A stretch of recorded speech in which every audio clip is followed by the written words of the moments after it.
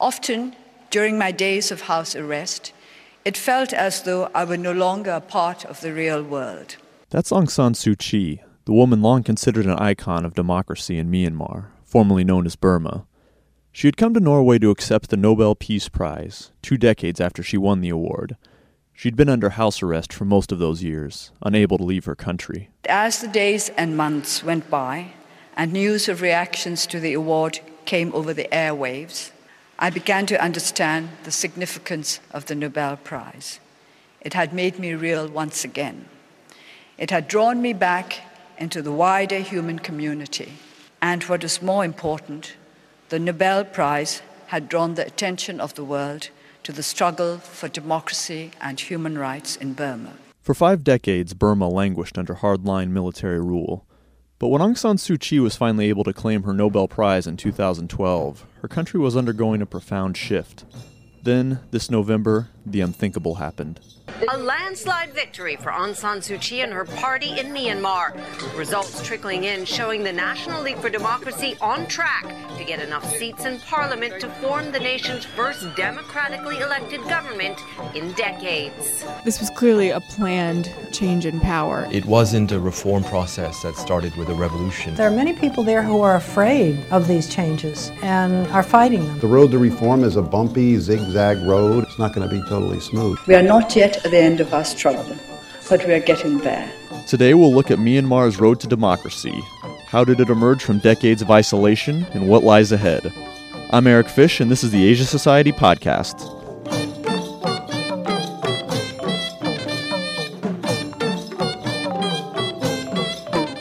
When I first went to the country in 1989, Aung San Suu Kyi was traveling all over Burma, protesting against what had been a very brutal crackdown and actually massacre. That's Tom Nagorski, Asia Society's executive vice president and a former ABC journalist who covered Myanmar for decades.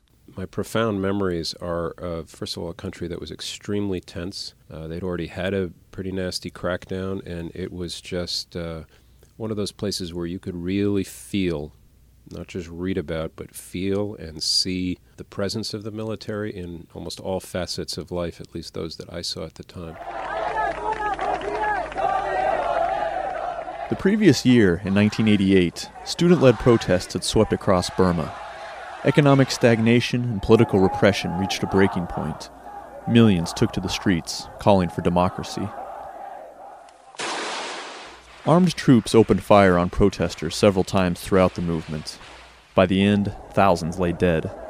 This is when Aung San Suu Kyi entered the political stage. She was the daughter of Aung San, a man revered as the father of modern Burma for his role in achieving independence from Britain, before he was assassinated in 1947. Up to this point, Suu Kyi had spent most of her life abroad, and had recently returned to Burma to care for her mother. But the protests presented her with a higher calling. The then 43-year-old gave a speech before 500,000 people, calling for multi-party democracy. Then came the crackdown. Martial law, thousands of arrests, and the military junta banned gatherings of more than 5 people. Again, Asia Society's Tom Nagorski. I had traveled as a journalist to a lot of countries in various stages of development, and what was so depressing about Burma then was that it was a beautiful country. The people were wonderful and energetic, and a resource-rich country. I just knew that from my reading before going in, and yet it was so desperately poor, and really it felt even then sort of a few decades back in terms of time. In this tense, difficult moment, Aung San Suu Kyi helped found an opposition political party known as the National League for Democracy, or NLD. She tested the military, continuing to hold large rallies. Then, in the summer of 1989, she was put under house arrest. Open elections were held in 1990, and Suu Kyi's NLD party won in a landslide. But the military junta nullified the results and remained in complete control for the following 2 decades. Aung San Suu Kyi was a political prisoner for most of this time. It wasn't until 2008 that political winds appeared to shift. That year, a new constitution was put forward by the military government, offering a path to a more democratic system with elections and separation of powers. This happened under the watch of General Than Shwe, who had been the country's top leader for 16 years and was reportedly in ailing health. Though the new constitution was initially met with skepticism, it would later prove to be a turning point. This was clearly a planned change in power. That's Deborah Eisenman, Executive Director of the Asia Society Policy Institute and a leader in the organization's Myanmar initiative. As to exactly why, only Than Shwe knows. Maybe the other senior generals in the party. But it really was sort of a top-down transition that came together after that 2008 Constitution. The Constitution isn't this amazing document for democratic freedom by any sense of the word. There are still very outdated laws in there from British times. It still keeps the military in 25% of the parliament, regardless of what election results would say. It still allows the military veto power over amendments to the Constitution, I should say. But I think what Than Shwe's plan was to see a bit of a change in the structure, and he allowed for this quasi-military government to take place. These changes in Myanmar led to a change in U.S. policy. In 2009, the Obama administration began what it called pragmatic engagement with Myanmar. And if the new constitution had been one turning point, another, perhaps equally significant moment, came in November 2010. The Burmese pro-democracy leader Aung San Suu Kyi has been released by the country's military rulers. The moment that many thousands of Burmese people had been waiting for years. Aung San Suu Kyi clambered onto steps at the gate of her home.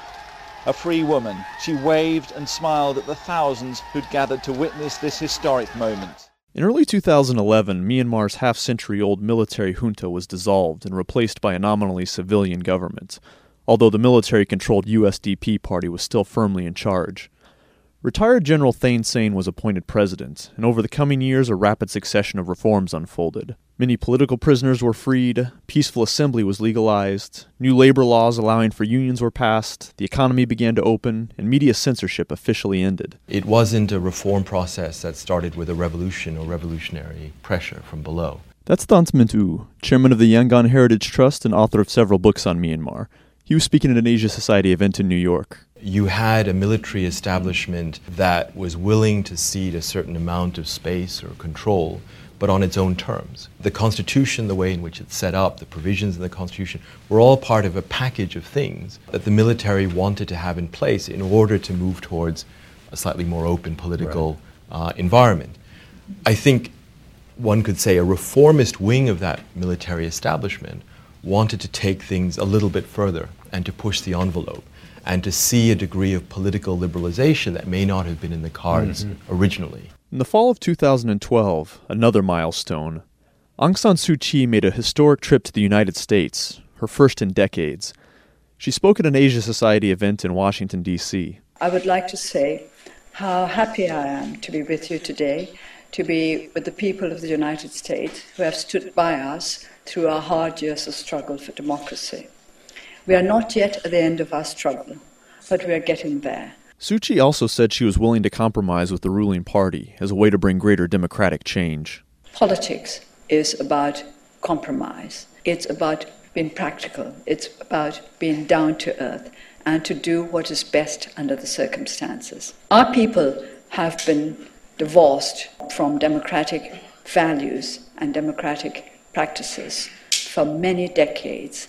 In fact, many of them say, very, very frankly, we really don't know what democracy is, but we don't want dictatorship. That same week, days after Suu Kyi's appearance, President Thein Sein made his own trip to the U.S., and he too spoke at the Asia Society. The coinciding talks appeared to be a tacit signal that relations were warming between Myanmar and the U.S., as well as between the rival NLD and USDP parties. In his remarks at Asia Society, Thein Sein vowed to continue pushing reforms. There has to be stability and rule of law in the country. We'll have to lay down good foundation for the economy. If we manage to do that, we will be able to establish a stable political system, a stable democracy. I don't think that there will be any reversal in the political transition.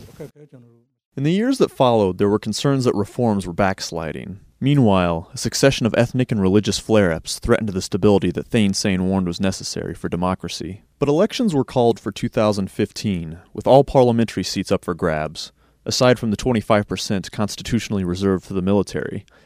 It was billed as a test of Myanmar's resolve to democratize. Would elections be fair enough for the NLD to win? And if it did, would the military uphold the results? In November, the world got an answer. The opposition, led by democracy figurehead Aung San Suu Kyi, appear on course for a landslide victory that would ensure it can form the next government. A top official in the military-backed ruling party has conceded defeat. The UN Secretary-General Ban Ki-moon has issued a statement congratulating the people of Myanmar for their election. He said that they had had a peaceful, dignified and enthusiastic participation in what he called a historic election. He congratulated the NLD and also commended the USDP, saying that they had had a dignified acceptance of the verdict of the people. When all was said and done, the NLD had won an overwhelming majority, giving it more than the 2/3 of seats in Parliament needed to form a government and choose the president. It was a landslide that few saw coming. I don't think the military saw it coming to this level. I think people voted with their hearts. You had a lot of people turn out for USDP rallies and things like that, partly because they were paid or there was some kind of food or something that was given at these rallies, which happens in many, many countries, of course, not just Myanmar. And I think that it might have been translated that showing up to one of those rallies indicated that you would be voting that way. But of course, ballots are secret. And so I don't think people felt that just because I showed up at a rally, it certainly doesn't dictate how I had to vote. You paid me my 10,000 baht to go there, so I went. I think if you are in that country as an ordinary citizen, unless you are really a senior citizen, you've not seen any example or evidence of good governance and prosperity in your lifetime. That's Tom Nagorski again. What you have seen in recent years, even as Myanmar opened up a little bit, is they start to get a bit more news and information, and they see, wow, look at the so-called Asian tigers. It's an old term now, but all around us there are countries that are performing very well, that have all sorts of, whether it's technologies or creature comforts or just better standards of living than we do, with the possible exception, I guess, of Laos. And here we are floundering, relatively speaking. So there's all that. And then you graft onto that a woman who, she has some faults, but Aung San Suu Kyi is probably as popular a figure, both politically and just for those who meet her in person in that country, as there is on the world stage. I mean, it'd be hard-pressed to think right now. It's not quite Nelson Mandela, and actually Nelson Mandela, for other reasons, had enemies. I don't know that Aung San Suu Kyi has a great many. She's very magnanimous, generally speaking. She had a humility and also a lack of vengeance, which I think has stood her very well. And so you take the combination of the military regime really having very little to show for itself as governors of their nation and their people, and a woman who has this just extraordinary stratospheric popularity. And I think you understand that there's an equation for a landslide there. Aung San Suu Kyi herself isn't currently eligible to become president, since her 2 children have British passports, and the Constitution bars anyone with foreign relatives from holding the presidency. She has indicated, though, that regardless of whether she's president, she will be the one calling the shots.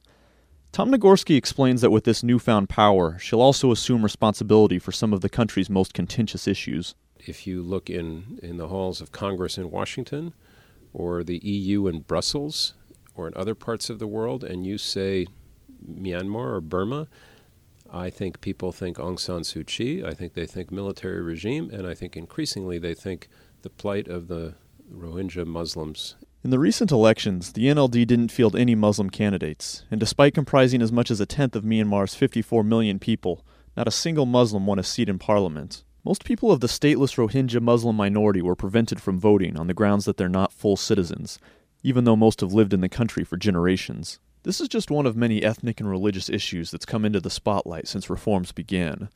Recent years have seen numerous clashes between Buddhists and Muslim minorities that have left hundreds dead. A long-dormant rebellion among the Kachin minority is also reignited in the north. I think that when a diverse society that's been held under repression for 50 years is suddenly released from that, the society itself has not developed the mechanisms and the institutions to negotiate their differences. That's Priscilla Clapp, a former chief of mission at the U.S. Embassy in Myanmar and a senior advisor to the Asia Society Policy Institute.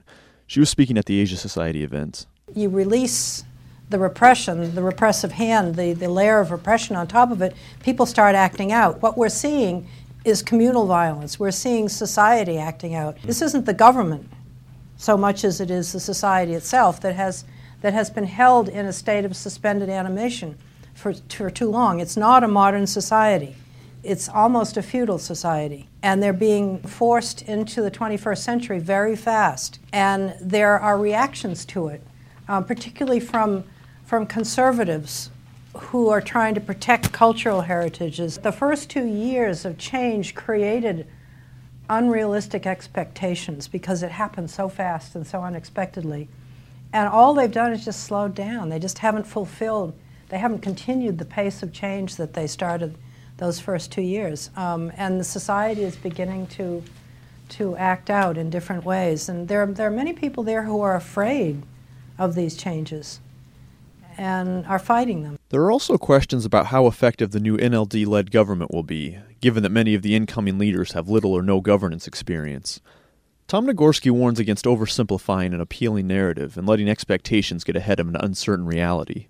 There has been a dynamic over the last quarter century, which as a journalist I used to get criticized for sometimes, and I think now we are done with that dynamic, and that is that the way to look at the country was it's the lady against the junta.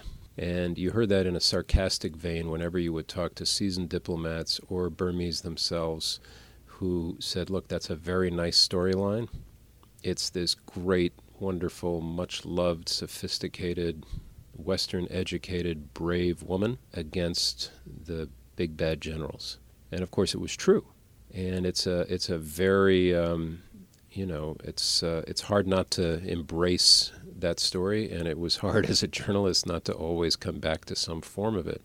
It was like Mandela a little bit. It's like Lech Wałęsa in Poland, if you go back to Eastern Europe and all these kinds of things.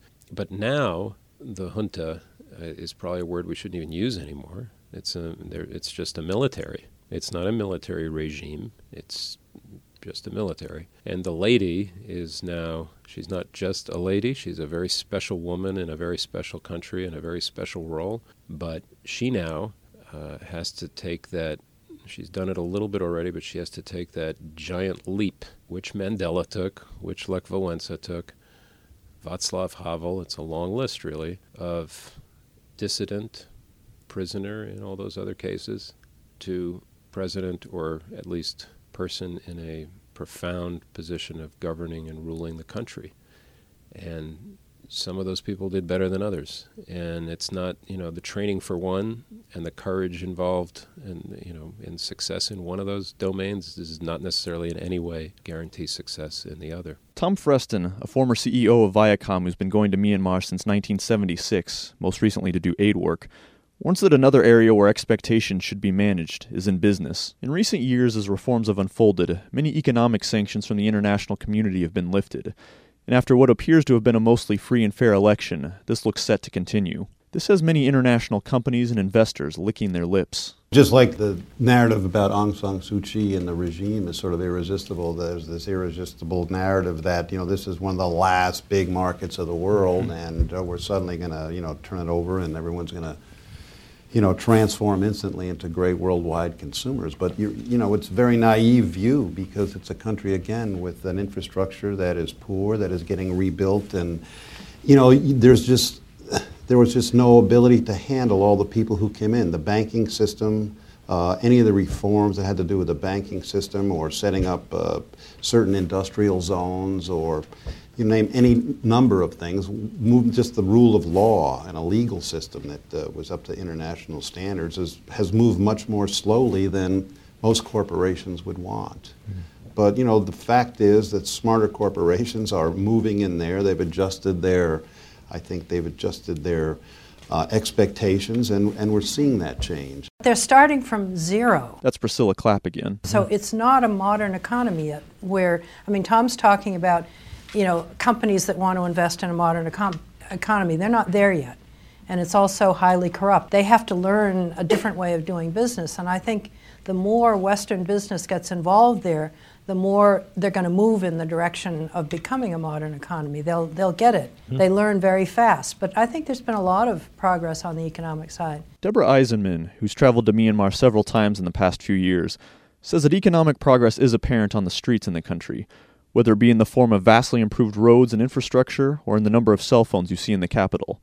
But there's still a very long ways to go. The economic reforms haven't trickled down to the majority of people. So 70% of the country or so are agrarian. They're farmers. Reforms haven't made it to them yet. Like, yes, cell phones are available, things like that, but better market access, aside from, cleaned up roads, isn't there yet. So those are the things where I think people are actually quite level-headed about what's happening. I think the expectations for reform are actually much stronger coming from the West. Well, one thing just to keep in mind is it's still a country where the third of the people live in extreme poverty. That's Tom Freston. And so many of the problems that we see are a result of that. And if you just look at the amount of money that the government is able to spend or agrees to spend on things like health care and education, it's very low. It's not only the lowest in ASEAN, it's about the lowest in the world. I mean, Cambodia would spend 4 times as much per capita on education than you have in Burma. There's got to be a way that they can more effectively raise those levels,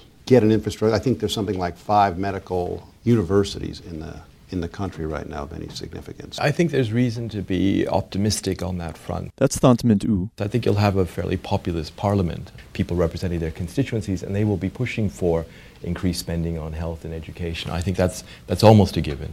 I think the reason to be optimistic is also that, I don't think the big picture is going to change, that the country is going to slowly come out of this isolation. It's not going to move backwards into military dictatorship. There is going to be economic growth. I think the thing is, though, that the default scenario is also one where there could be rising inequality, there could be growing corruption, the kind that you see in many other countries in the region. And I think the question is really, can Myanmar do better than that, than the default scenario? Deborah Eisenman says Myanmar is just starting to scratch the surface of all the political, economic, and social reforms still needed.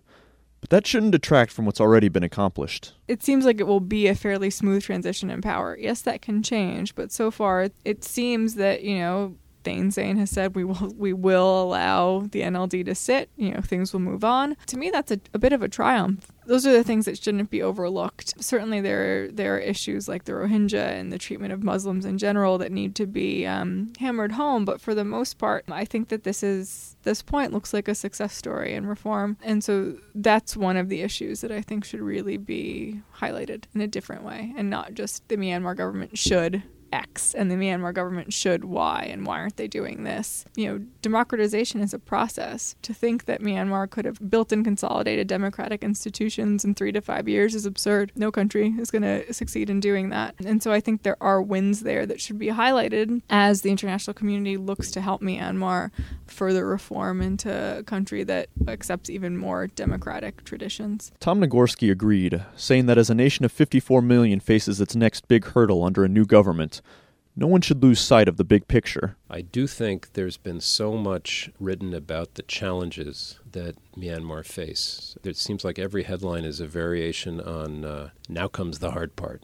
And I think that's true, but I also think it's unfortunate if we and the rest of the world, and certainly the Burmese people themselves, don't allow themselves and ourselves a moment to say, wow. Because in the glacial pace of these last 5 decades, which is what it's been since there's been a vote that was that free and that peaceful, there were long periods where even the most sophisticated Burma watchers never thought we'd be having a conversation like this. And I'm sure, as optimistic and hopeful as Aung San Suu Kyi and her supporters have always been, there have to have been moments when they thought, this will, I will just live the rest of my days in this house under house arrest. Sure, there's a hard part and there are great challenges ahead, but you do, I think, want to just take a moment and acknowledge and appreciate that an extraordinary change has come to this country, and it's come thus far, but I think all the signs are good. It's come peacefully. So that's a great moment. That's all for today. If you want to hear more episodes, you can go to asiasociety.org/podcast or subscribe on iTunes. You can also follow us on Facebook and Twitter @Asia Society. Our music is by Tiri Mangmang and his ensemble Shweman Tabin Zapwe. They were performing live at Asia Society New York as part of a season of Myanmar. The news footage you heard in order of appearance was from Reuters, BBC, Arirang, Euronews, and News Asia.